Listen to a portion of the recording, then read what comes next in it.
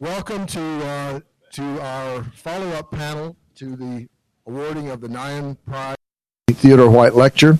Rachel Maddow is not able to be with us this morning, but I'm very glad to say that Bill Greider is, and we are very happy also to have you.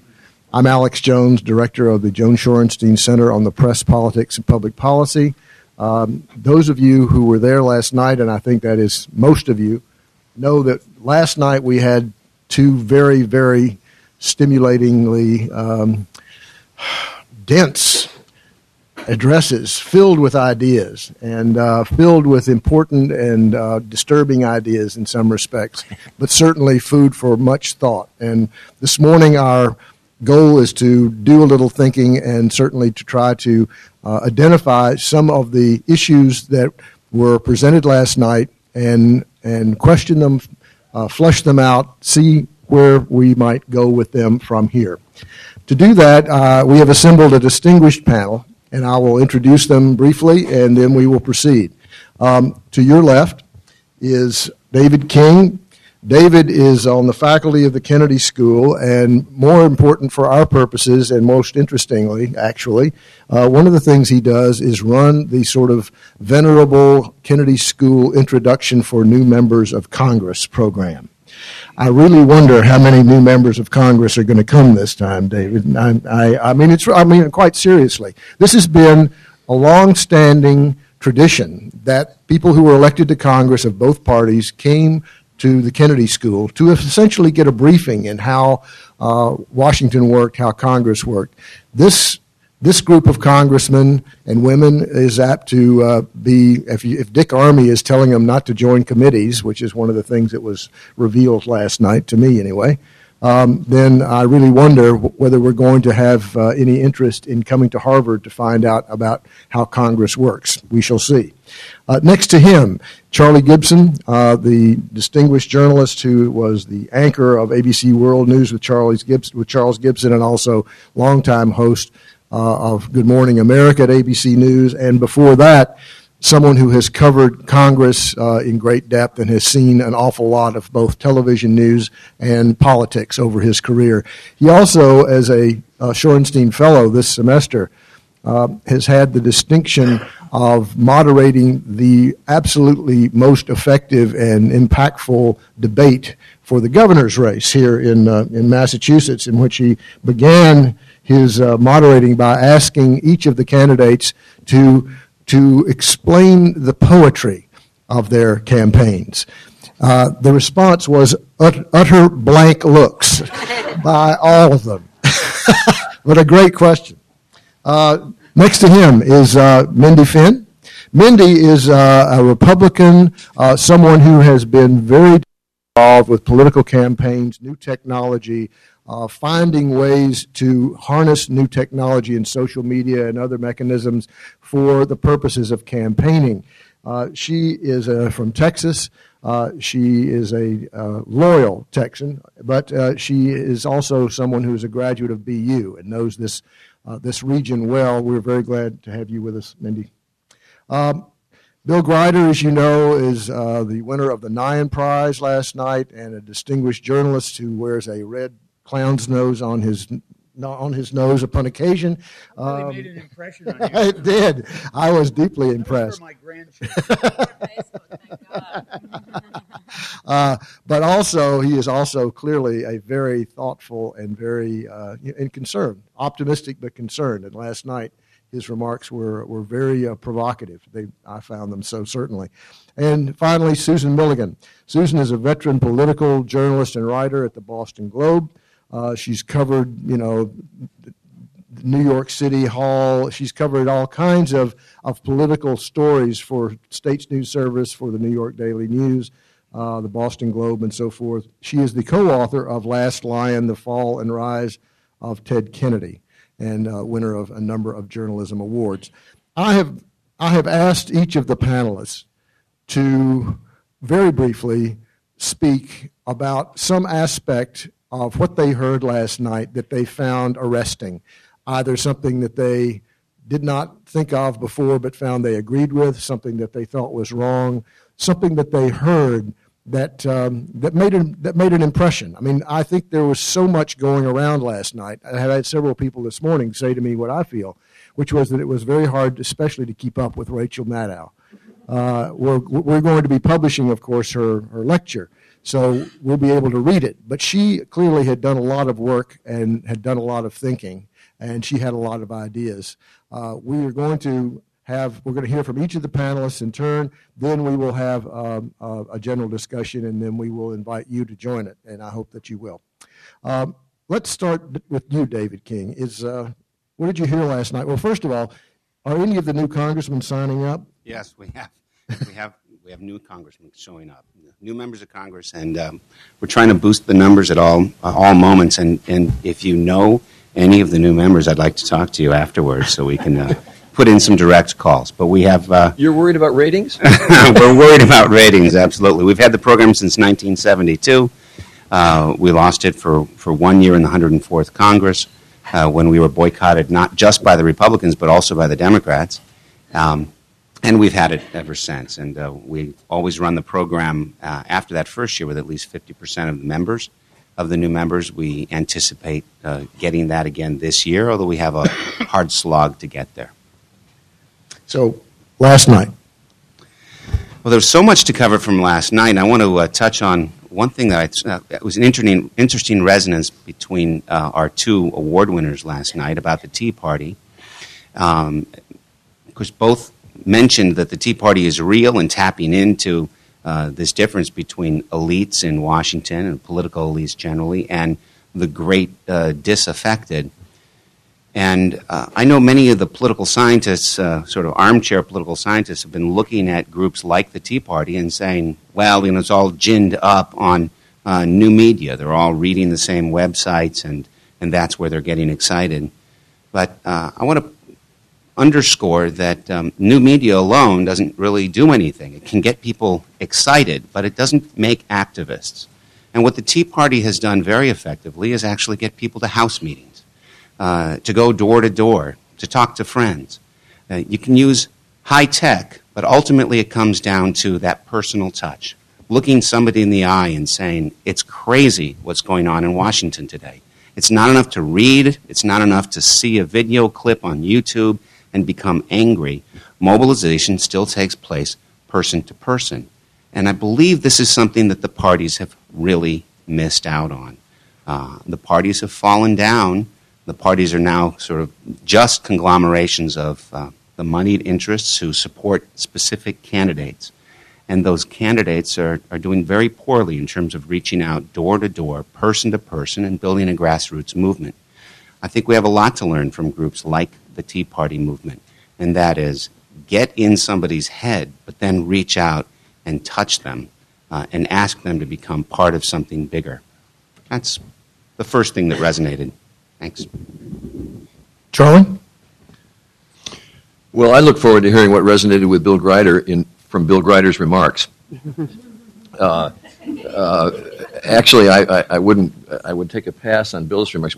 I don't know that you ever remember this, but you and I used to ride the M4 bus together. I remember it well, Charlie. I would run out the front door with my shirt tail out, racing for the bus and pleading for them to stop, and you would look out the window of the bus and sort of smile. and occasionally say to the driver, "Stop for that man."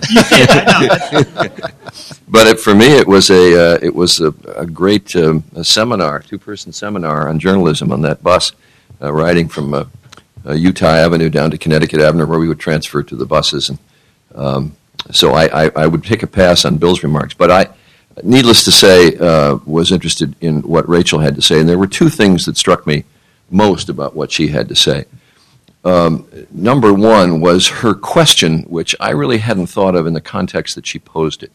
But will you feel comfortable getting news from people who have a point of view, a decided point of view?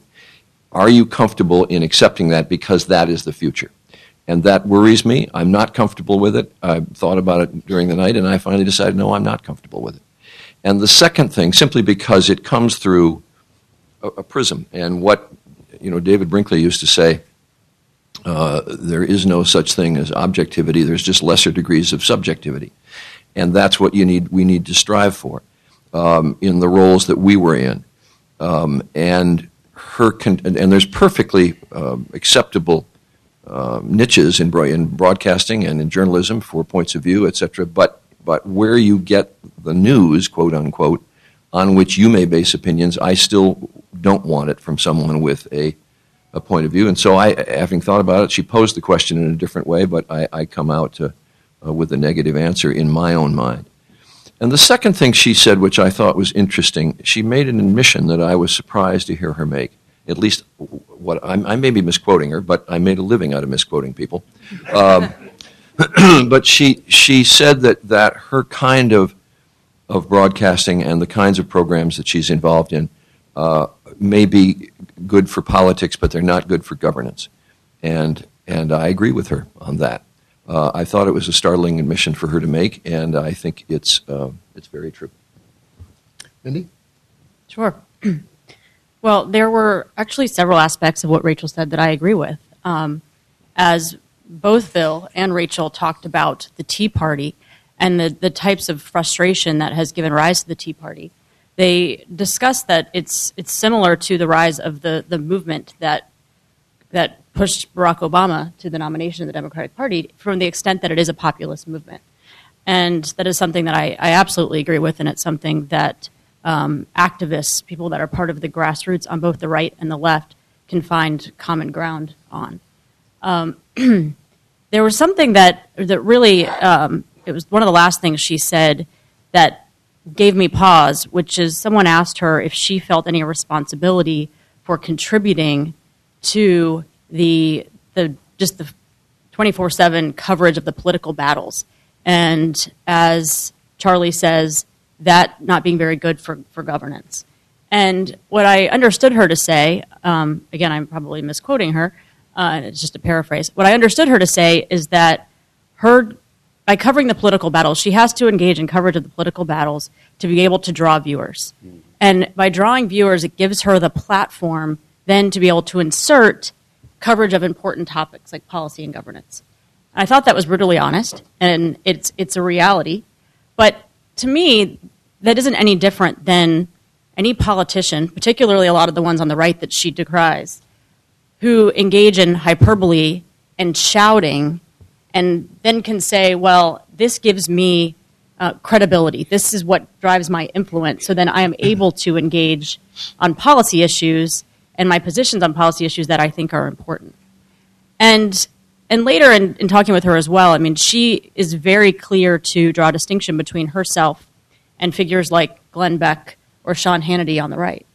And I don't think that's fair. I actually I enjoy watching Rachel. And as someone who is a political junkie, I enjoy MSNBC because it really does. It's the only network that it gets into the inside baseball. I also like watching broadcasts. I also like listening to NPR.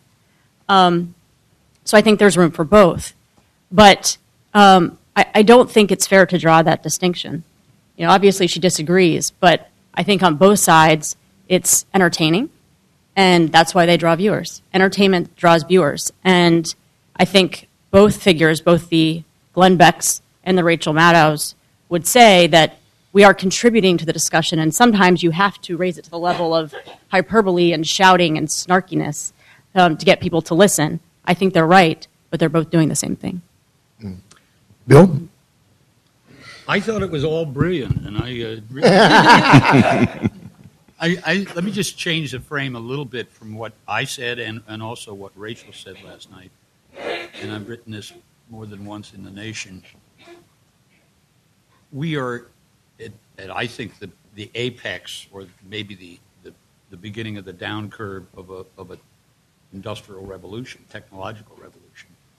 And those of us who've been across the last 50 years in the media know again and again and again.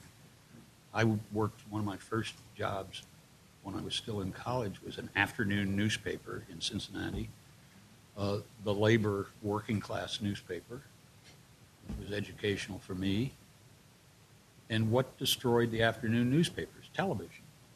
Because people came home from the plant at 4:30 or even earlier in the afternoon, maybe had a beer at the neighborhood bar, and then went home and read the newspaper. Had an early dinner, etc. When TV came on, the contest was over. So it took 30 years to wipe them out, but that's what happened. Then you get lots of other inventions.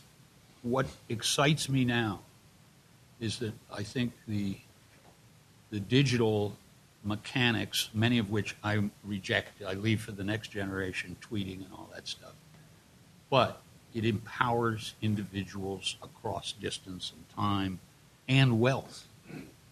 The Tea Party discovered some of that. I know other groups that are using it, and I think we have to be a little patient with folks. But I think we are literally in a time where Americans are reinventing how they communicate with each other, and there are lots of reasons they want to communicate. Politics is only one of them, an important one.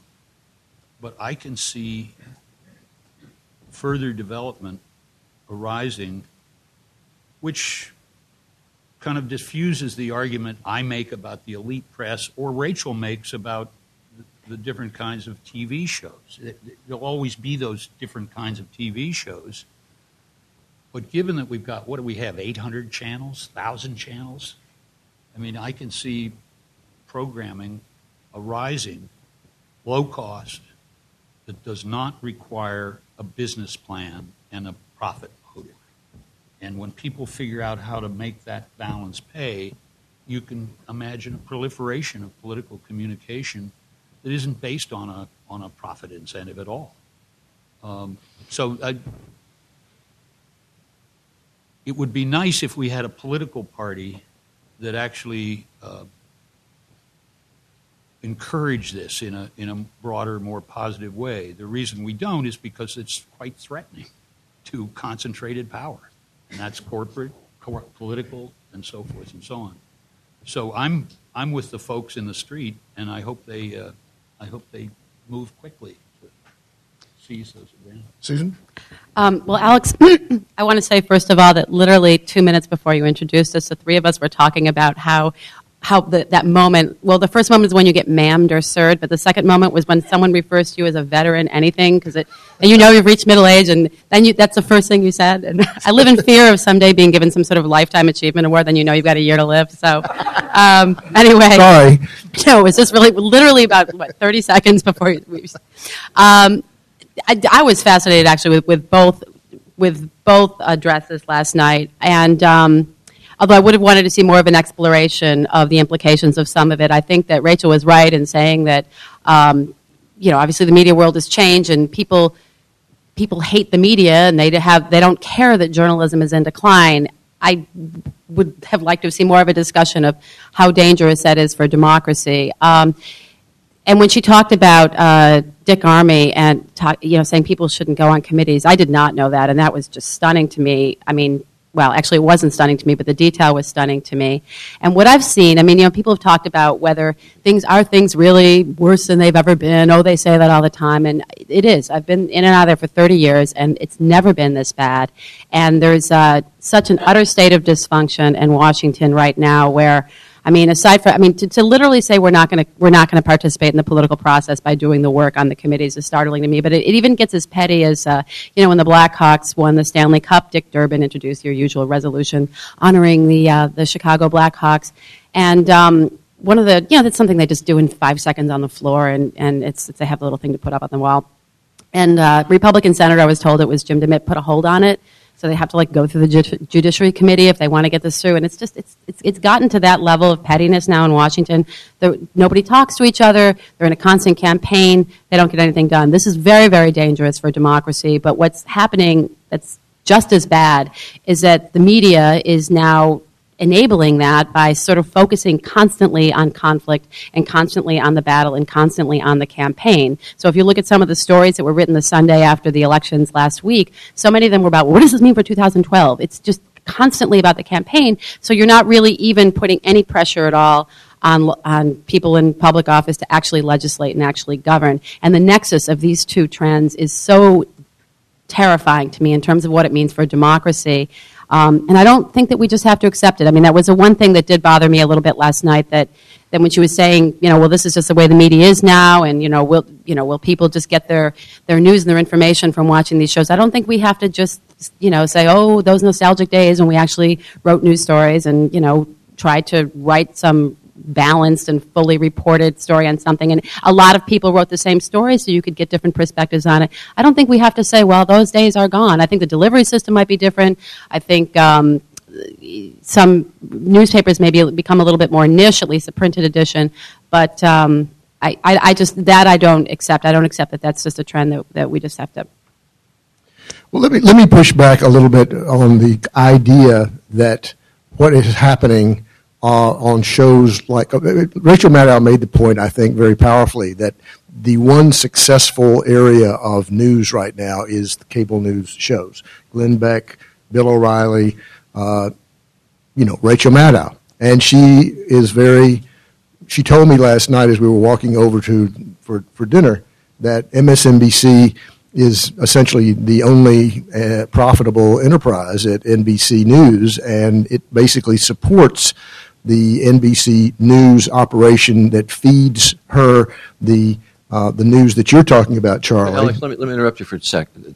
There was a bit of crowing on her part that the day of cable has come, and she talked about it almost as a three-part universe of Fox, MSNBC, and CNN. There are those things called over-the-air networks that still exist, but she is right about the business model. The business model at the moment for ABC News and CBS News is unsustainable. And it is sustainable at NBC only because of MSNBC. But that is not because the audiences are so disproportionate for cable. People are not rushing to cable. The audience that she has, she may have fans in a crowd at Harvard, but the audience that she has is minuscule. It is also extraordinarily small compared to the over-the-air networks, and I admit that the over-the-air networks do not have the kind of impact that they had in the Cronkite and Huntley Brinkley days. Frank Reynolds days, but they still way overwhelm the audiences that are going to her show or the other. The difference is that the over-the-air networks have only on-air advertising to support them, whereas the cable networks have subscription fees. So every time you send your $35 or whatever it is to Comcast or to your cable network, 12 cents of that is going to MSNBC, or 15 cents or 18 cents is going to ESPN. Some money is going to CNN and to Fox. That is the way those operations are very profitable. It is simply the fact that those subscription revenues are denied the over-the-air networks. Okay, I take your point. But the thing that she was saying that I think that was what she was trying to get at was how important what NBC News does to what MSNBC News does, what she does. Yep. The information that she uses to sort of, riff on and analyze and talk about is coming from a model that she was saying last night, and I think with some justification, is in real jeopardy.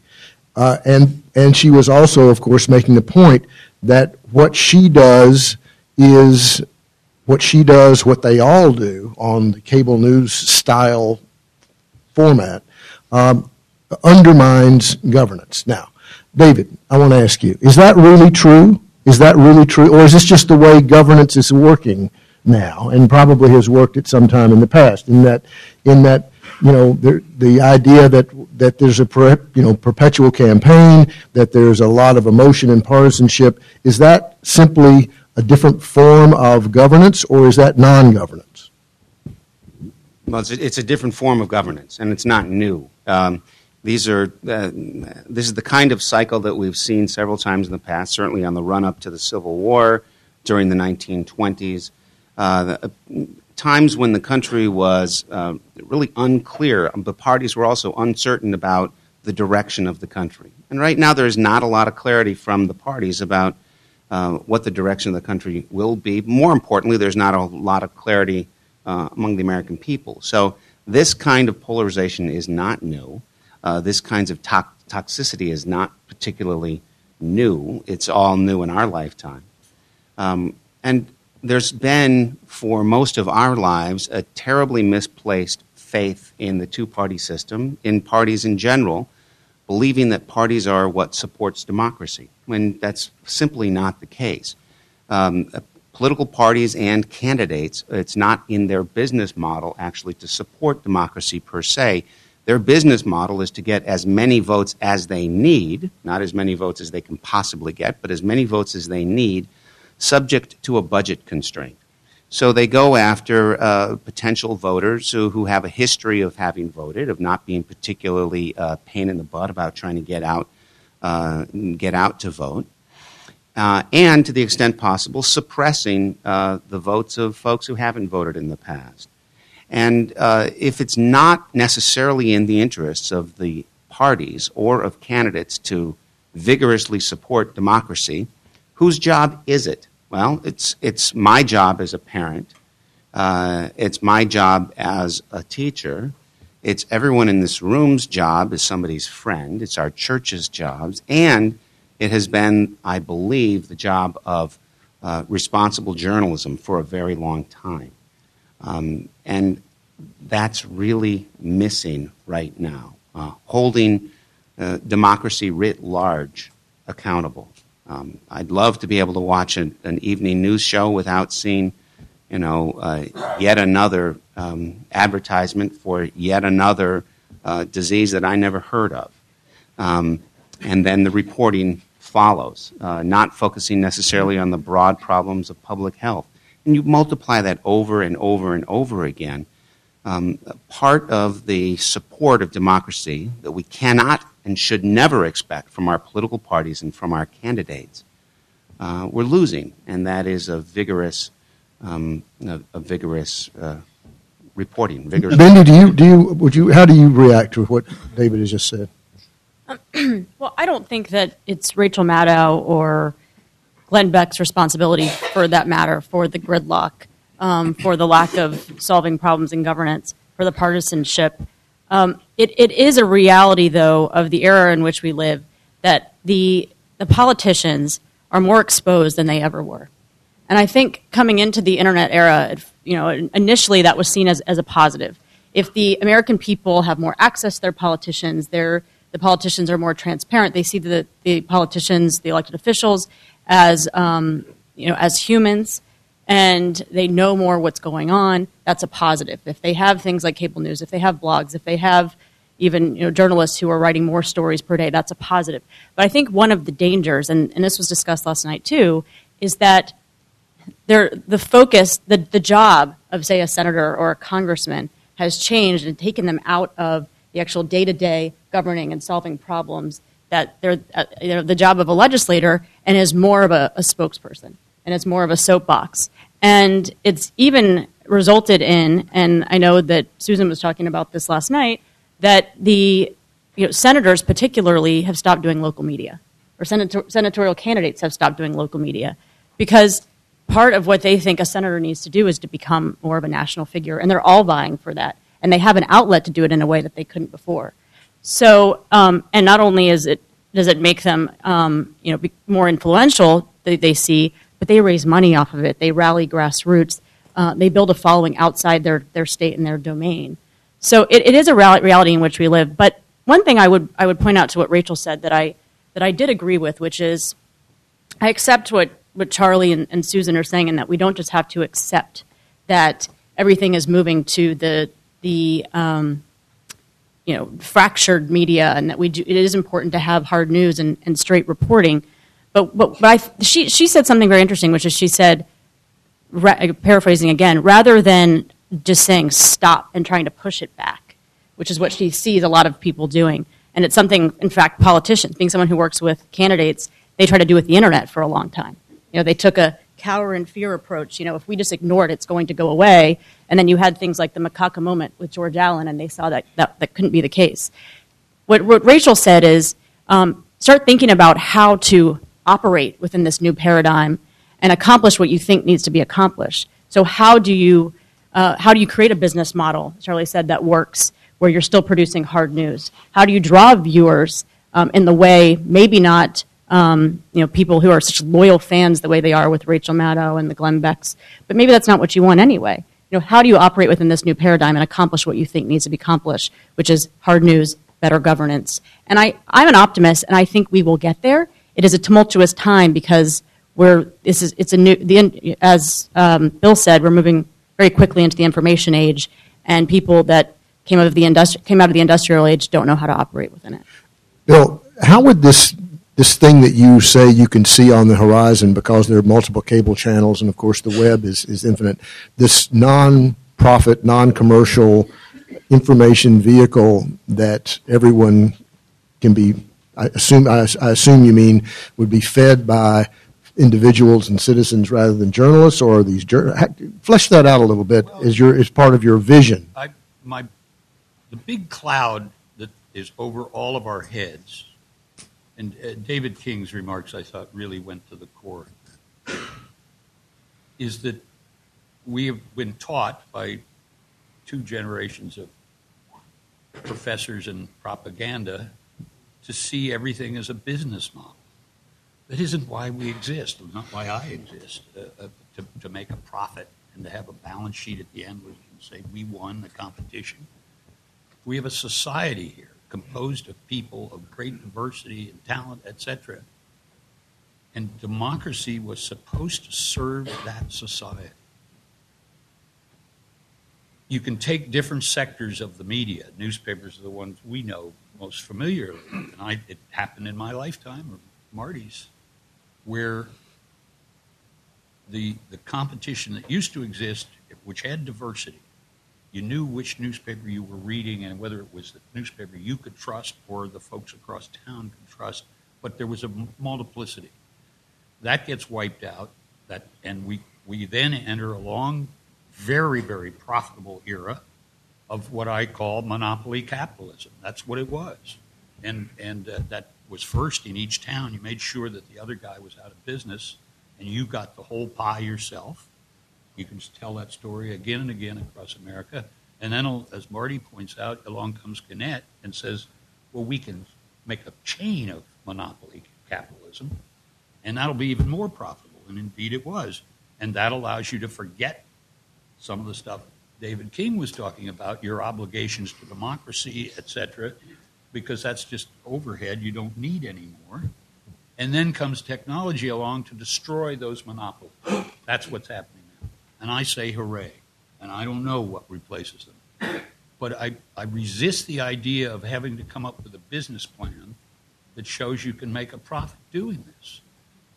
What I read when we talk that way, what we're doing is wiping out the tradition of public interest and the commonality of what people need. And if we I want to see a really ferocious fight. I think doesn't feel like it yet, but I think we're on the brink of that. And we could all talk about the icons of fierce individualistic competition.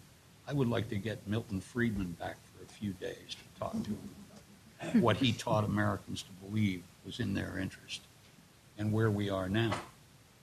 My point is, if we get a restoration of that democratic interest in enough people, and I hear some sounds of it coming from the Tea Party, and I ask myself, why isn't there a left version of that, or at least a labor version? Or I would like to see 12 Tea Parties building around elections, and they will have a kind of fierceness and uncompromising sense of what they want from politics. That's self-interest. Nobody has to have an accounting of what's profit and what's loss. People will do it when they see their self-interest. And can you point to any either place in American history or other place where this has happened? Absolutely. I can go through this from the beginning. My favorite period is the populist era. There's one book people ought to read to understand what democracy is potentially about. It's Larry Goodwin's The Populist Moment. And which was, when, in the turn of the century, or? It was 1880s. It started right after the Civil War with the Great Deflation, the money power crushing farmers all across the South and Midwest. And then it flowered in a political party. It was defeated really in 1896 when Bryan, the Democrat, co-opted it with the nomination. It's a long story, what you will get out of this book, and I've echoed it in some of my books, these were people who were desperately defeated by history, who knew they had not just the government against them, but Wall Street and the bankers and so forth and so on. Most of them were ill-educated, barefoot farmers. And they organized their own politics because they knew neither political party would speak to their needs. I think I'm hearing that in what David King is saying. When people get to the stage of need and anger and all the rest to do that for themselves, we now have marvelous capabilities that the populace didn't have. Because of the web. Well, because of all the technologies and because knowledge. I mean, we can't compare with the past because we have not a glimmer of how desperate people were in those days. And we're not desperate, even the poorest among us, and not in those terms. But what I'm saying is that it's within Americans, enough of them, to generate that kind of politics. And yes, the technologies literally reduce the cost of organizing for people without wealth. That's a great possibility. Let me get back to the Rachel Maddow show for a moment, if we can. One of the last question that was asked last night was by Dick Toffel, and he repeated something that has been said here already this morning, which is, what is, given the moment, given an election in 2012, and given someone like Rachel Maddow, who does seem genuinely, in my opinion, to be trying to figure out what her role should be in a commercial environment, and one that her ratings spike when she trashes conservative journalists, and is very mindful of that, and is very mindful that she is a commercial success at MSNBC, and that's why she is on the air and someone else is not. Susan and Charlie, how do you think Rachel Maddow should draw whatever line there might be in her presence and using her influence to be helpful in the next 2 years as we run up to this presidential election? Well, I don't think that necessarily, the idea like, well, okay, we'll pay the bills by my, going after the conservative media so then I can then use it as a platform for something more substantive. I don't think that's necessarily going to work. I agree with Bill, the whole idea that we even think of the success of something as financial. I mean, when we talk about MSNBC being the most successful, it wasn't because they'd won Peabody Awards or had done some great, we weren't talking about the journalism they'd done, but just how much money they were making. I mean, but we see this all over the place. My father's fond of telling me that when he was a kid, he didn't know how much money Joe DiMaggio made, and now the sports pages, we define a successful athlete as somebody who gets some huge salary.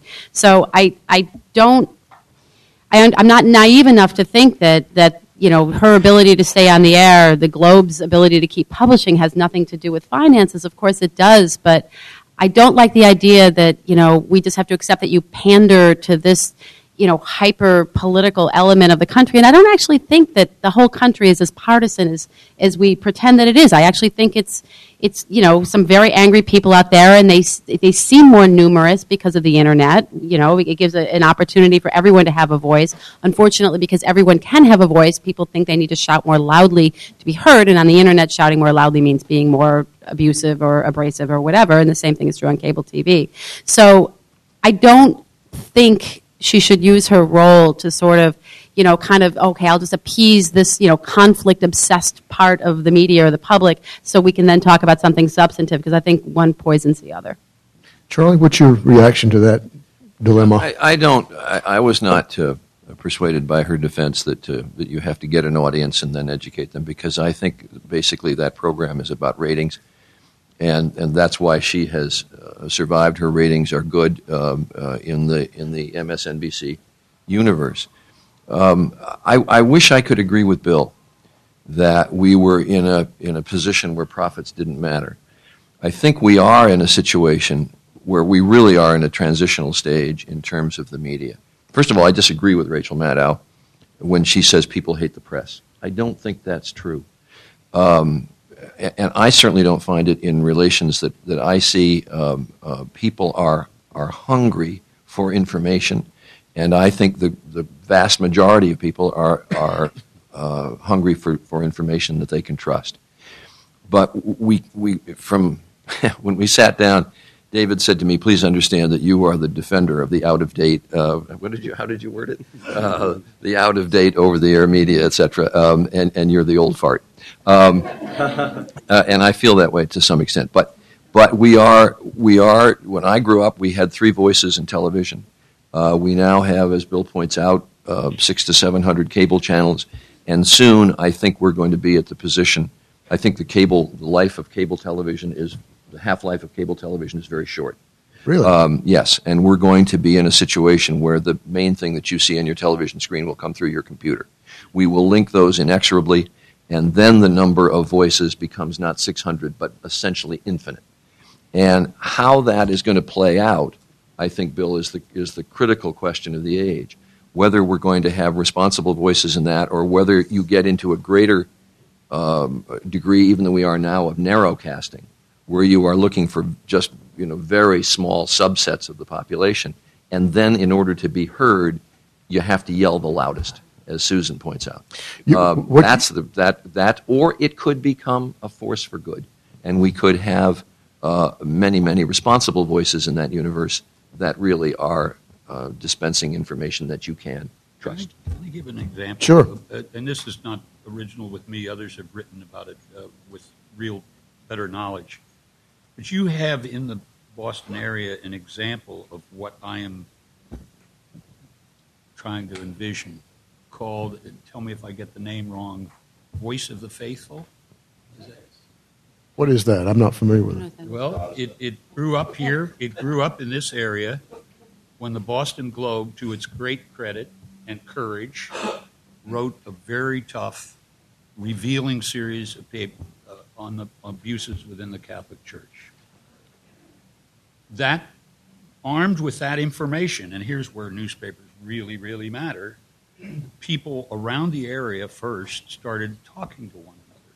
Catholics who knew or were just outraged, or they had personal experiences and so forth.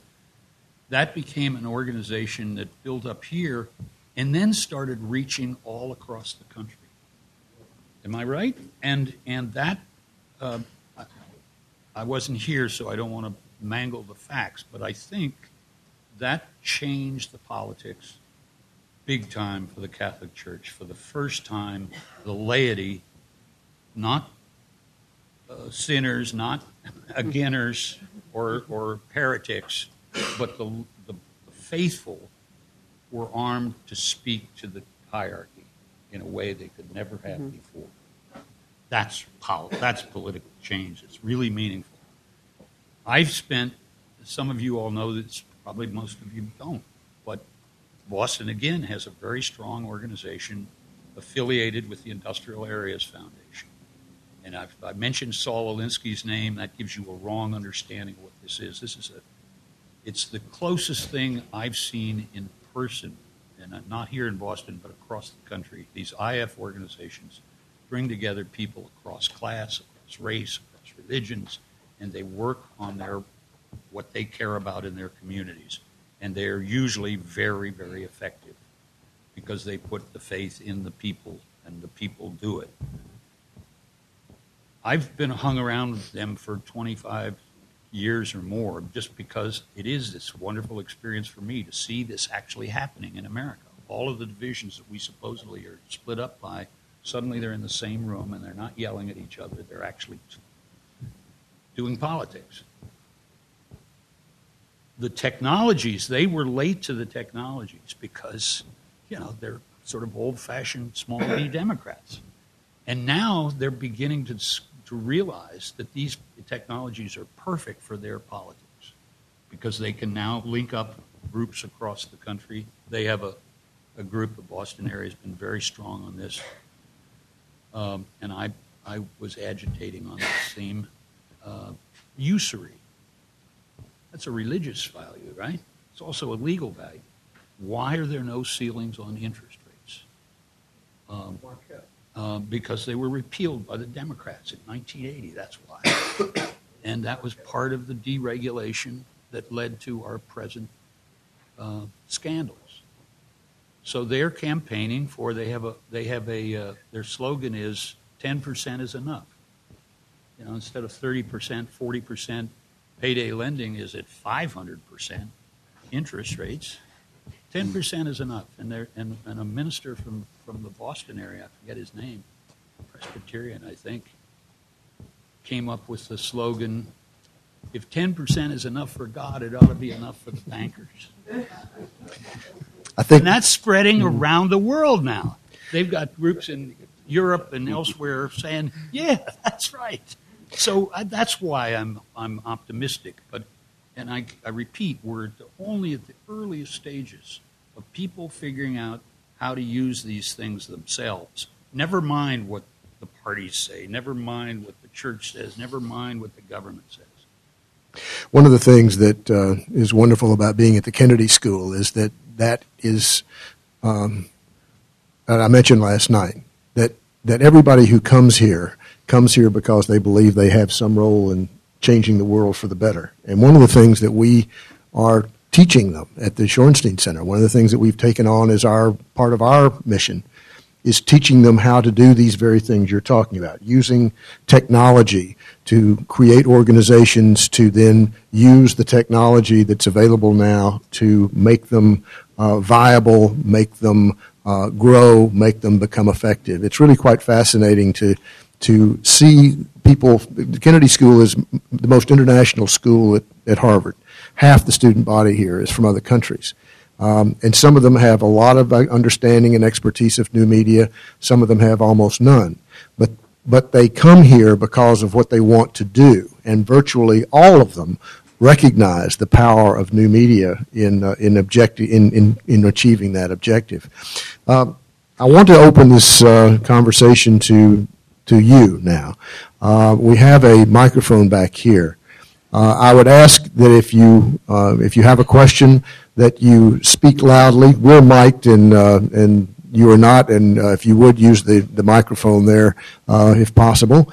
But we would like to hear what you have to say. Yes.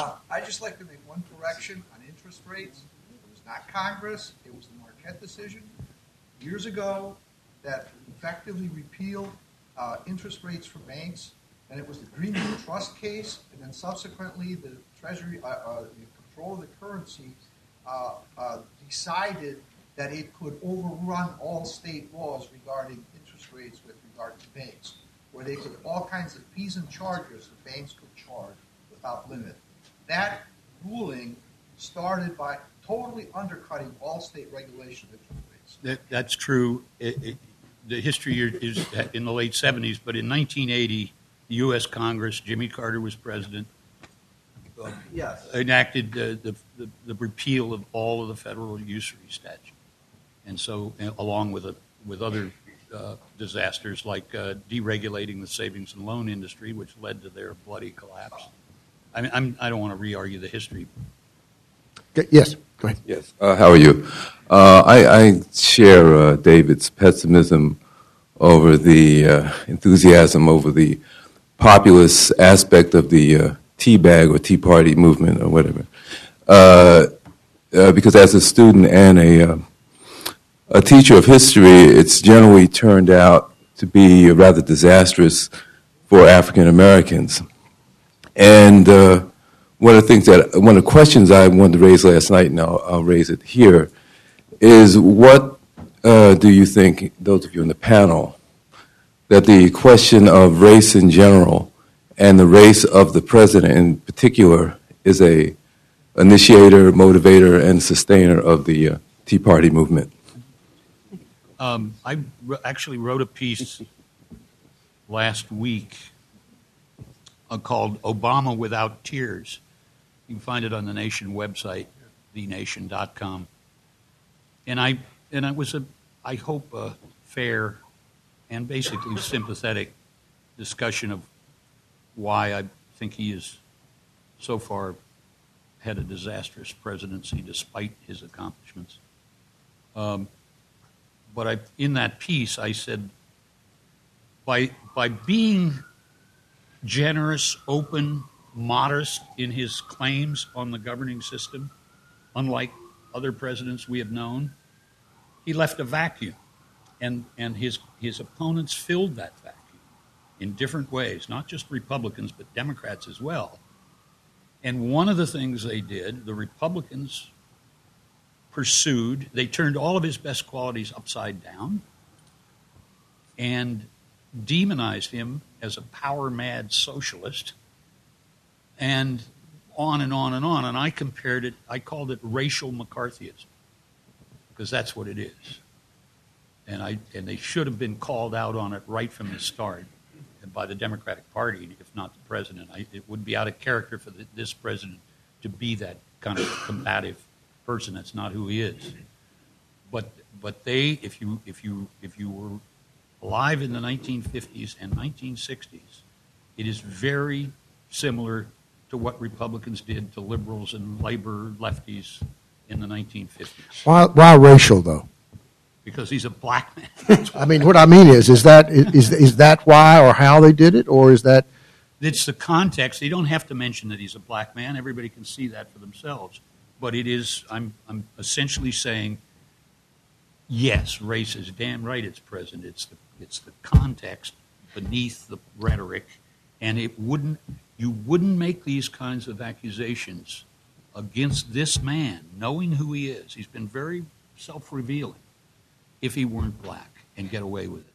I think there's something else at play here too, and when I've gone to some of these Tea Party rallies and so forth, let's all remember, by the way, this isn't a political party and this isn't a singular movement. It's a sort of it's not a single-minded movement. It's a lot of different groups of people, and they're not all racist or whatever, although some of them certainly are. But I do think I see a lot of sort of middle-aged white men at some of these rallies, and I'm going to try to put this in a way that's actually meant to be somewhat compassionate and not just accusatory. But if you're a white man and you're 55 years old and you grew up in this country and with a certain set of expectations, whereas that your gender and your race pretty much ran the country and your country ran the world, and that's not true anymore. And we can have a great military and people can fly planes into buildings, or we have this great economy, or we did, but China owns us basically at this point because they own so much of our debt. And it's very unsettling. And I think there's a reason that so many of the ads in the campaigns this fall that were against other members of Congress pictured, the black president, the female speaker, and the gay committee chairman. And it's not that everybody who is out there is a racist or a sexist or a homophobe. It's just, it's got to be a little jarring. When you're sitting there, you're out of work, the business that you were in maybe doesn't even really exist anymore if you were in heavy manufacturing, and you just look around and see that the whole world that you grew up with is just so radically different. I think that that's part of it too, and it's so that it's not just like this pure racism. I don't like the fact that we have a black president. I just think a lot of people's worlds have gotten shaken up in the past couple decades. Tom, did you ever? I did. Just speak as loudly as you can. Yeah, I sort of wanted to ask about some of the assumptions about differences between the old media and the new media. Eddie White's last book, we talked last night about the making of the president. His last book was called, if I remember, America in Search of Itself. Can you go to the microphone? Or maybe turn this off. Yeah. Right. It was called, I think, America in Search of Itself. Had a little bit of the 1980 election in it, but it was also kind of his looking back at his period of covering politics. And he talked a little bit about sort of the impact of his making of the President books. And he said something to the effect, I wish to hell I'd never put that model out there. And what he was referring to was the fact that reporting had increasingly tried to pry inside the campaigns. It had become inside baseball. And that separation that Rachel Maddow was talking about last night between campaigning and governing actually predates cable television, and it predates Fox News. That it began in the late 70s, the 80s, and there is a governing component to campaigning, but that almost fell off the table. And then it crept into coverage of Washington. There's a great study by Kathleen Hall Jamieson on the 1993-94 health care bill. That was almost all kind of who's up, who's down. Very little about the substance of the legislation. The public became increasingly confused and aligned in kind of predictable ways because it was all kind of inside baseball. And then I think about talk shows, there may in fact be more policy on the talk shows. We may not like the way that it's presented, but there may be more meat as well as more red meat on the talk shows. And so my question, I think it probably is for Charlie and Bill and Susan, and the question is there a need for the traditional media to reinvent itself? Can it? What would it look like? Charlie? Yes.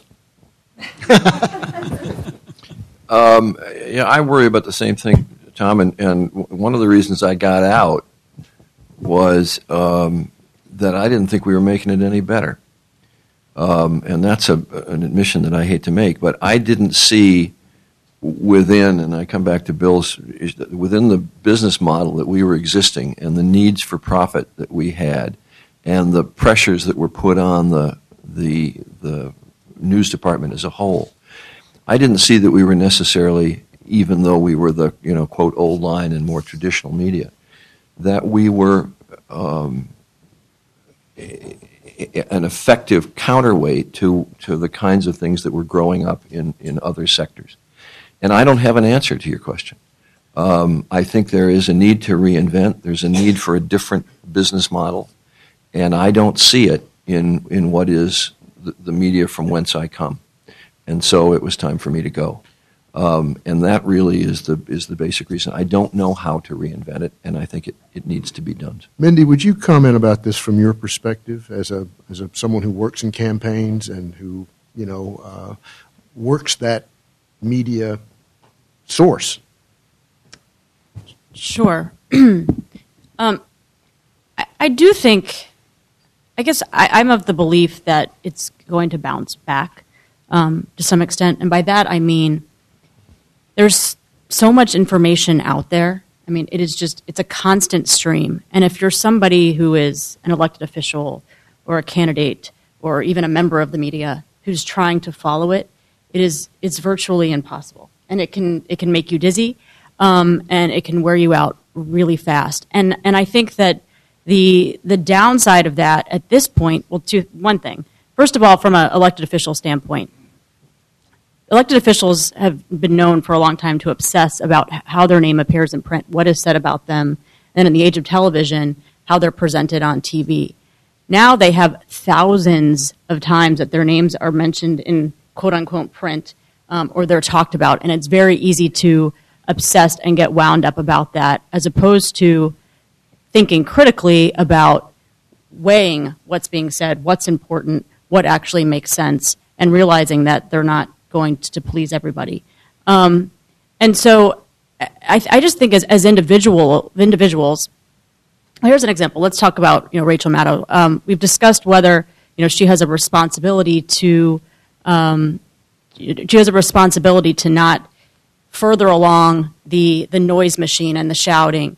And I think that at moments like that, you have to ask yourself, as I'm sure some of the esteemed journalists on this panel have, what is my responsibility to my job versus my responsibility as a citizen? And how do I balance those two? And the journalists of old time, at least as we perceive them, they were doing both at the same time. The responsibility to their job was also their responsibility as a citizen. And if everything is about the business model and we're not going to have the loudest voices that are producing news that are living up to that responsibility, the responsibility comes back onto us as individuals. And this goes to what Bill has been saying all along. And it sounds simplistic, and I certainly don't have all the answers, but I do think that we're going to see a movement in whatever form it takes of individuals saying that we need to think more critically about the information that we consume, and we need to be more judicious about where we get our sources of information. There's an individual named Clay Johnson, who is someone who also works kind of in online politics, but on the left, who has a blog that's called Info Vegan. And I think that is such a brilliant term. And his point is the way that vegans would say that we consume food and we don't want to, we want to leave out the additives and all the things that are bad for you. We need to do the same thing with the information. There's so much information out there that we need to become info vegans. And I do think that there's going to be rather than, it may be that in this world where each individual has an equal voice or an equal opportunity to decide the news for themselves or decide, what they're going to do, what movements they're going to join, and what causes, that we're going to have to rely less on the one source voice of God, as Rachel Maddow calls it, to decide for us what's important. The responsibility is going to become more on the individual, but people are going to realize they're going to have to do that if they want to remain productive citizens in society and continue to do their patriotic duty. We had Bill Powers, who was a former Shorenstein Fellow, wrote a wonderful book about consuming information, and he came up with an idea, or at least I'd never heard of it before, but he has adopted it with his family, and he calls it the Internet Sabbath, that they observe from sundown on Friday until Monday morning. And he said it's transformed his family's life. Now, I don't know that that's a solution to anything, but I think it does go to the concept that many of us feel of this overwhelming dependence now, addiction, really. And I tried to imagine going a weekend without turning a computer on. It was hard for me to, imagine such a thing. Yeah, George. When Rachel Maddow was talking with Jon Stewart last week, I thought of a book that they didn't mention, and I hear the same thing here, and that's Society of the Spectacle by Guy Debord, The Situationist Philosopher, written in the 60s, and some comments on the Society of the Spectacle, because that's exactly what you guys are talking about, how the spectacular takes over everything. Another hole that I see, and I'm interested to know whether people are aware of these things. Some friends of mine went to a meeting, the U.S. Social Forum in Detroit this summer. There were 15 to 20,000 Democratic Socialists meeting in Detroit. And I'm wondering, did that get covered? On October 10th, Bill McKibben, 350.org, 7,000 work groups on climate change, people doing practical things about climate change all around the world, organized through the internet for zero money, basically. A couple of college students and Bill McKibben, every country except North Korea and Equatorial Guinea. Both of these, in my looking at the media, didn't get covered. It's not part of the media conversation that these things happened.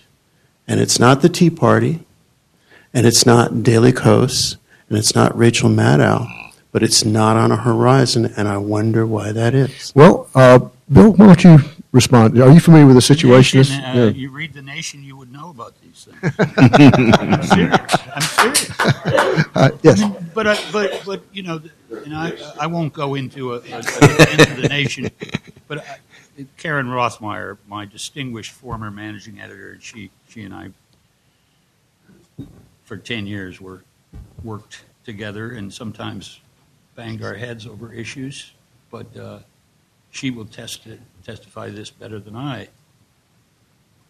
I joined The Nation a little more than a decade ago, and I would say, I think without any qualifying, it's the best place I've worked.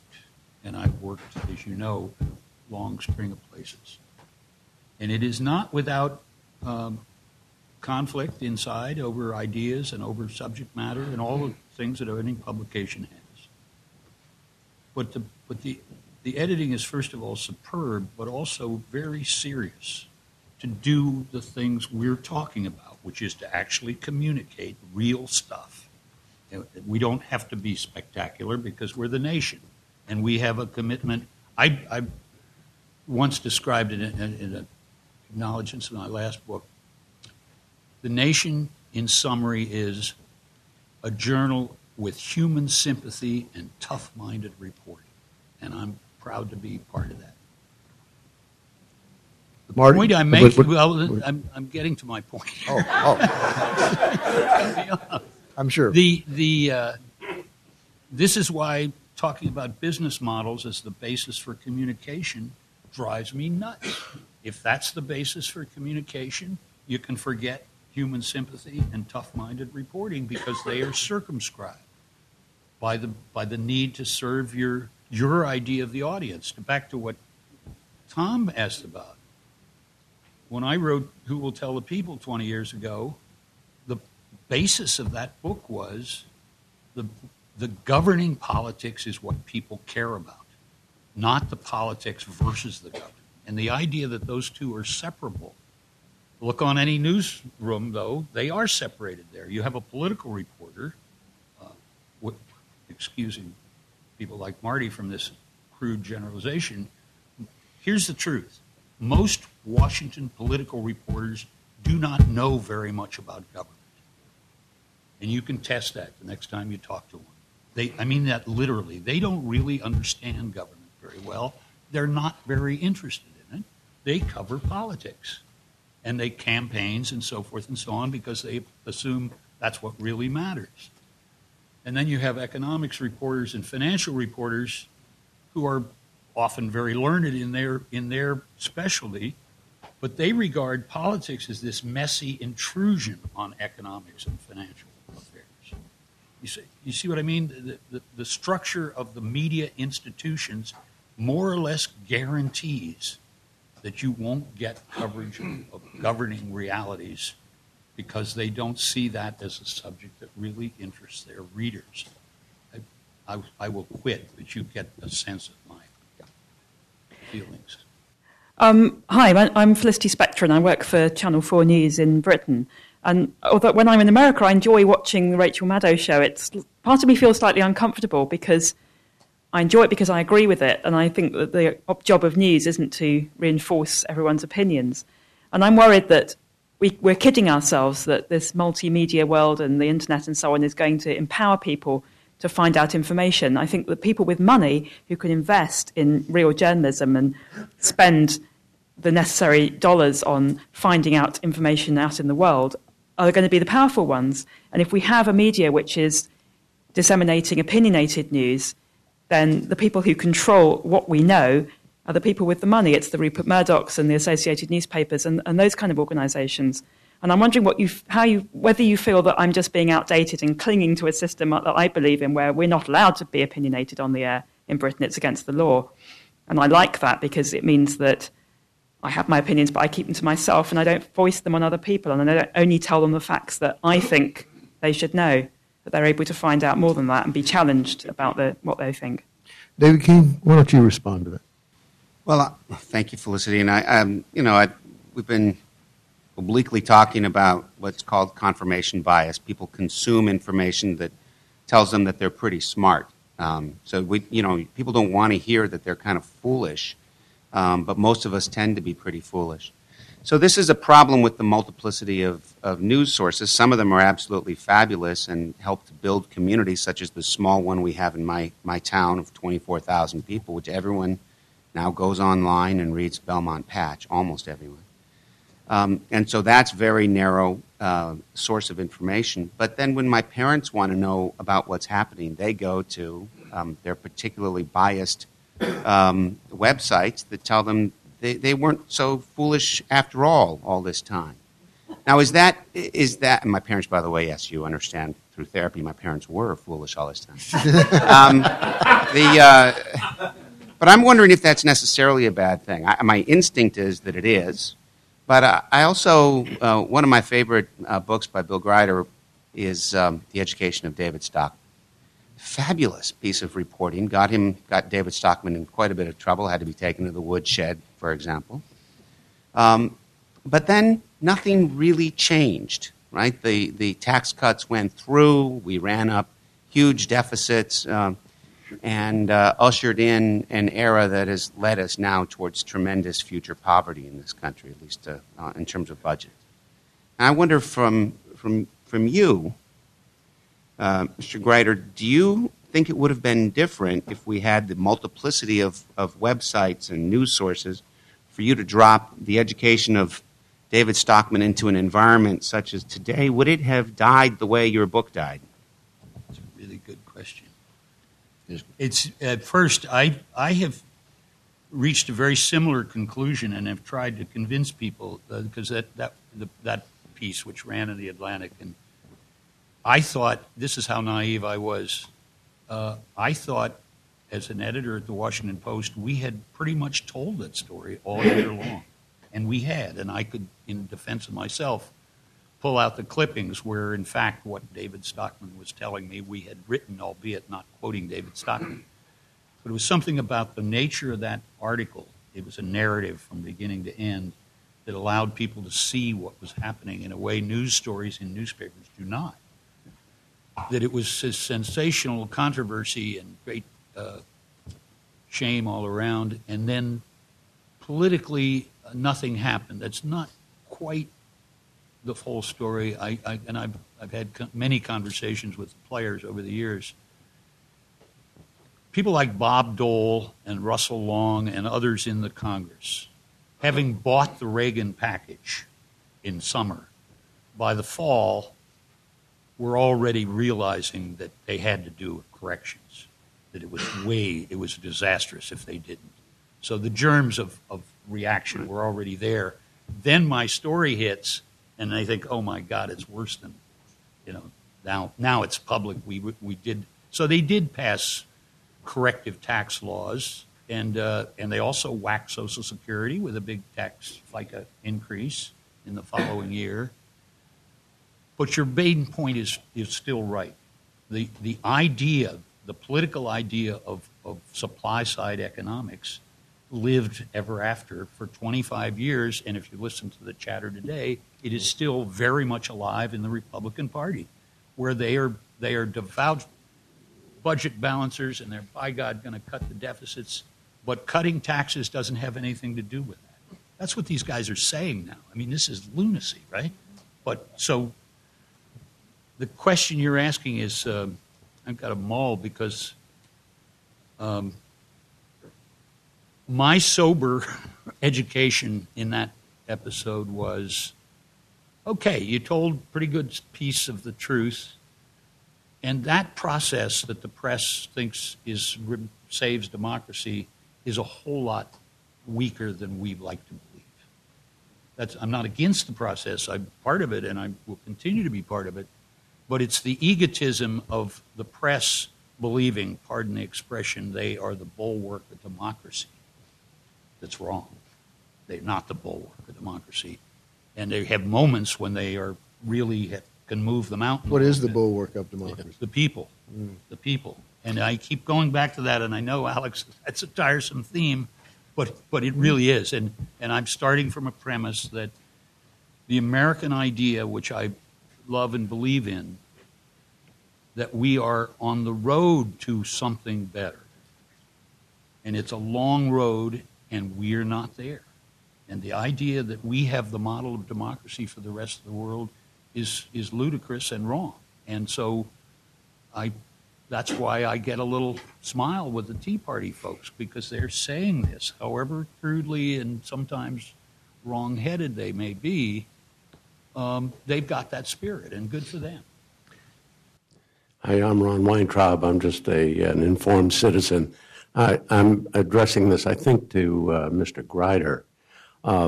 Rachel, I believe, used a quote yesterday, whose provenance remains a little uncertain. That is, you may be entitled to your own opinion, but you're not entitled to your own facts. And given the business model that seems to have in the past supported fact gathering, I was also very much impressed and influenced by John Carroll, who was here 2 or 3 years ago. And his point was that all of the current media, the private media, the blogs, et cetera, are all derivative from original shoe leather reporting. So the question is, where is that going to be coming from? What's going to pay for the real facts that the public is going to use? What's going to pay for the Department of News Gathering in Kabul or Cairo or you name it? So how is the populace going to get their real facts? Well, I said I cited the press as an example of monopoly capitalism, which probably is offensive in itself. But in the classic story of monopoly capitalism, when the monopoly is being broken up by other forces, economic forces, they turn to government and demand a subsidy to support them. And if you may have noticed that that's what some newspaper voices are doing now. They propose that the loss of this institution called the daily newspaper, with its expertise, et cetera, and its ranks of reporters, is so extreme that the government must somehow come to their rescue and subsidize them. And some of my colleagues at The Nation are great advocates of this, but I note that my old friend Nick Lemon, who's dean of the Columbia Journalism School, has advocated it. Leonard Downey, the retired executive editor of the Washington Post, has advocated it. And it makes me want to scream because if you believe that democracy cannot function without the New York Times or the Washington Post or the Columbia Journalism School, then by all means government should pay for it. We, the taxpayers, should be made to pay for it. But I promise you down that road leads a nightmare for democracy. And the first time a Muslim newspaper applies for a subsidy, the nightmare will be realized. It's almost silly to even discuss. I'm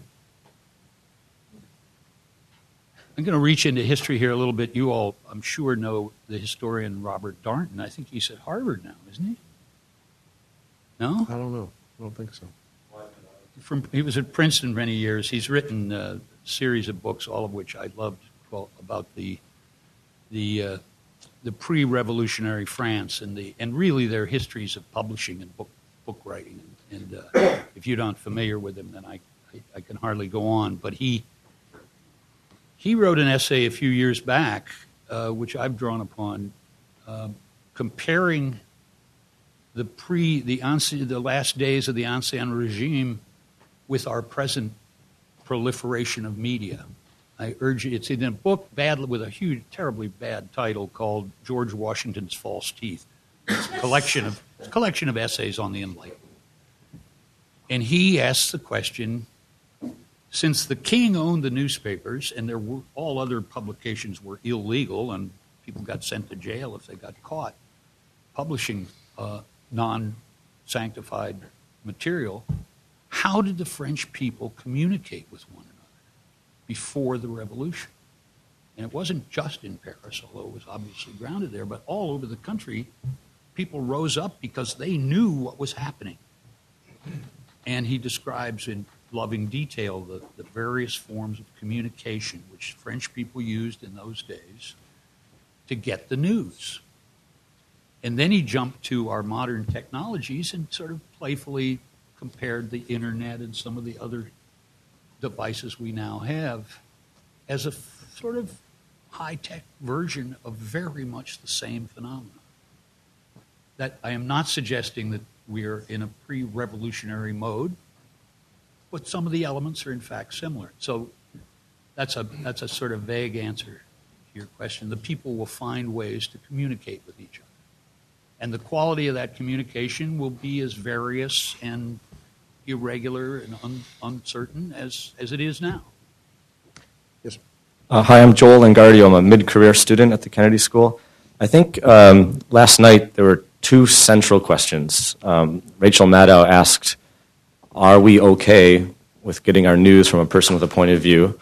And then at the dinner later, Professor Joseph Nye asked, is there any reason to be optimistic that things will be better? And he's using history as an example that throughout history, if you think journalism is ugly and bad now and politics are incivil, there's been worse cases throughout history, and usually they've coincided with great transformations, arguably for the better. So I haven't heard a lot of optimism from the panel, other than maybe Bill Greider, but I'm wondering if people can personally talk about is now a time, optimism and the question, is it okay? Those are prefaced with fear. Do we fear the change? In order to be optimistic, we have to not fear. And in order to be okay with the question Rachel asked, we have to not fear it. So I'm wondering if is now the time to hold on to what we know, or is now the time to have faith that we can be optimistic and that embracing some of the things we might fear, it might turn out okay? Just more of a philosophical question. I think you've almost answered your own question.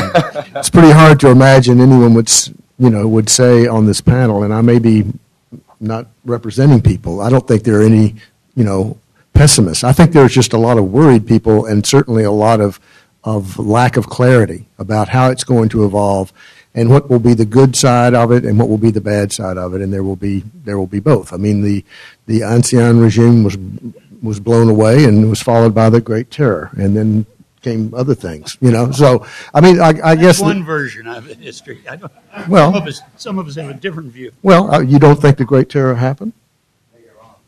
Well, okay. I mean, the point is that you could say World War I was followed by World War II. Well, you certainly can. Things do. I guess the point is that I think we all recognize that we're at the beginning of a transformation that's genuinely a transformation, and it's progress, and certainly the path it will take is unclear, but that it's going to happen is without question. Well, let me dissent from that. We are indeed we are in a transformation. This country is, and not to mention the world. But this country, in my view, and I've written this, is in a pivotal turn of history, irrespective of how we feel about China or this president or anything else. It's very profound. It's got 6-8 elements to it, which we probably all would recognize. It's going to be very tough, and it is going to compel us to change as a people in many ways, most obviously in our manner of consumption. And my argument is that indeed on the other side we have the possibility of becoming a better place in terms of all of our deepest values. But I have to say the political system that represents us allegedly in government is still in denial on those things, despite some meaningful gestures that this president has made. His work has been to restore the old order that just collapsed. And if you look at everything from his, and I'm not blaming Obama, I'm blaming the Congress, the political community as a whole, still wants to tell the people it's okay, we're going to be all right. And they have different solutions of how we're going to be all right. But just to broaden my provocation, particularly the mainstream media, as the bloggers call it, is complicit in that. Even though they've written a lot of good stuff, they are likewise in denial. I'd like to inject just a piece of optimism really quickly, and I think it would be optimism for most people in this room, which is that the young generation that we can be concerned about their loud music and the way they act, and maybe that they have a vapid understanding of politics or a skin-deep education. The youngest generation, despite many people thought with the election of Obama that the people who voted for him for the first time would be Democrats for 30 years. Because history showed that when you vote for the first time for a party, you stick to that party. Or those who first voted for George W. Bush would be Republicans for 30 years. Young people are identifying as independents in greater numbers than any other age group. They're not labeling themselves, and they're saying we want the opportunity to be able to look at the discussion and the debate and to determine each time. There has to be some, now what happens with that we'll see, but to me, that is something to be optimistic about in this new environment. Anyone else want to have a last comment? I have a last quick question, if I may. Oh, yeah, sure, Sid. Thanks. I couldn't leave. I tried to without speaking in defense of both a business model and change. As a 40-year journalist, I will say that without money, there is no mission. It's that simple in today's society. But I really want to ask a very minor question about change, because I think I saw a small sign of just how much the traditional world has changed in journalism yesterday. And if you saw at the cover of the Week in Review in the New York Times, had a Leonard piece that was really a deconstruction of what do we do about deficits and what do we do about revenue, there was an interactive game. You could color in blocks there and make choices about how to both raise revenue and decrease the deficit. Or you could go online and do it, which I am certain that many thousands of people have done.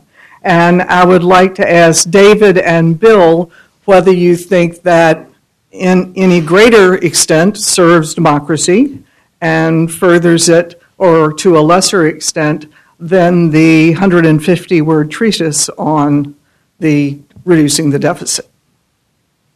David? Yeah, absolutely. Those kinds of interacts and exercises are extremely helpful. And it reminds me of something that was done in Indiana about 20 years ago around redistricting, in which there was a large-scale experiment that went on in middle schools and high schools where they were given maps and said, okay, redistrict. And people saw how it happened and had a clear impact then on how the state actually redistricted in Indiana. Similar programs were then done in Iowa, and these were largely led by local media. So these kinds of interactive exercises, especially around the debt, which is a true long-term crisis for this country, can be very helpful if then people express to elected officials in one way or another what kinds of hard choices they are willing to accept. When people aren't willing to accept hard choices, then we're not going to get anywhere. Bill? I agree completely. And somebody, one of the questions raised the point of efforts that are not somehow recognized as news just disappear, at least in terms of the public dialogue. And so there's a missing link here where, and it's maybe just in everybody's head of what's news. What the Times, you could take that example and say, well, maybe 2 months from now they follow up somehow and try to discern what their readers decided, or what, you know what I mean, measure, and then get it expressed as just, it's another set of opinions about what ought to happen, but it's now enriched the political dialogue. And 5 years ago, I posit the New York Times would have not done that. They certainly, I agree with that. The thing is, one thing we haven't really talked about here is actually how all of this is happening against the backdrop of people losing faith in so many fundamental institutions, whether it's the Wall Street or government or the media or, for that matter, the Catholic Church. And we're talking about these changes as though that they're not going to threaten the mission, but some of them do. Technology is great, and if people can communicate with, can be interactive and so forth, that can all be great. You can deliver the news better. What's worrying me is that the technology is starting to, and the campaigning is starting to overtake the institutions, so that the missions of the institutions are being sort of discredited. You see that in the media. The problem that I have with Rachel Maddow, for example, talking about this is kind of the new world of the media, of people getting their information from opinionated people, even if they're very smart opinions, is that it started to infect the print world with this branding of reporters, so that the reporter is sort of more important than the story being told. And that's where you get a lot of people not writing about policy, because it becomes sort of you and your snarky little take on something. It's really astonishing to me how often I talk to younger reporters, and this whole idea that what we all grew up with, that journalism is, comfort the afflicted, afflict the comforted, they just think is the most bizarre thing. It's all about, just the snide little comment or whatever. And there's not this sense that the mission of journalism is bigger than they are, and it's going to be here hopefully long after they're dead. Just like in Congress, right now I don't see as many people who sort of have the sense that the Congress itself, not necessarily the two-party system or all these other details of it, but the Congress itself, the whole idea of a democratic government is bigger than they are, was there before they were alive and was going to be there long after they were dead. And that's actually what concerns me. We've come to the end of our time. I want to thank all of the panelists. Again, Bill Greider, congratulations for the Nyhan Prize. I want to say a particular thanks to the Shorensteins. I'm very glad that you all were able to be with us. We miss your father, and I know that if he had been present at this, he would have had his 2 cents to say about it, no doubt. We're very glad to have you all with us. I hope that you'll come to other Shorenstein Center events. These are issues that are very important to our country and that we are engaging. Thank you very much, and we hope we'll see you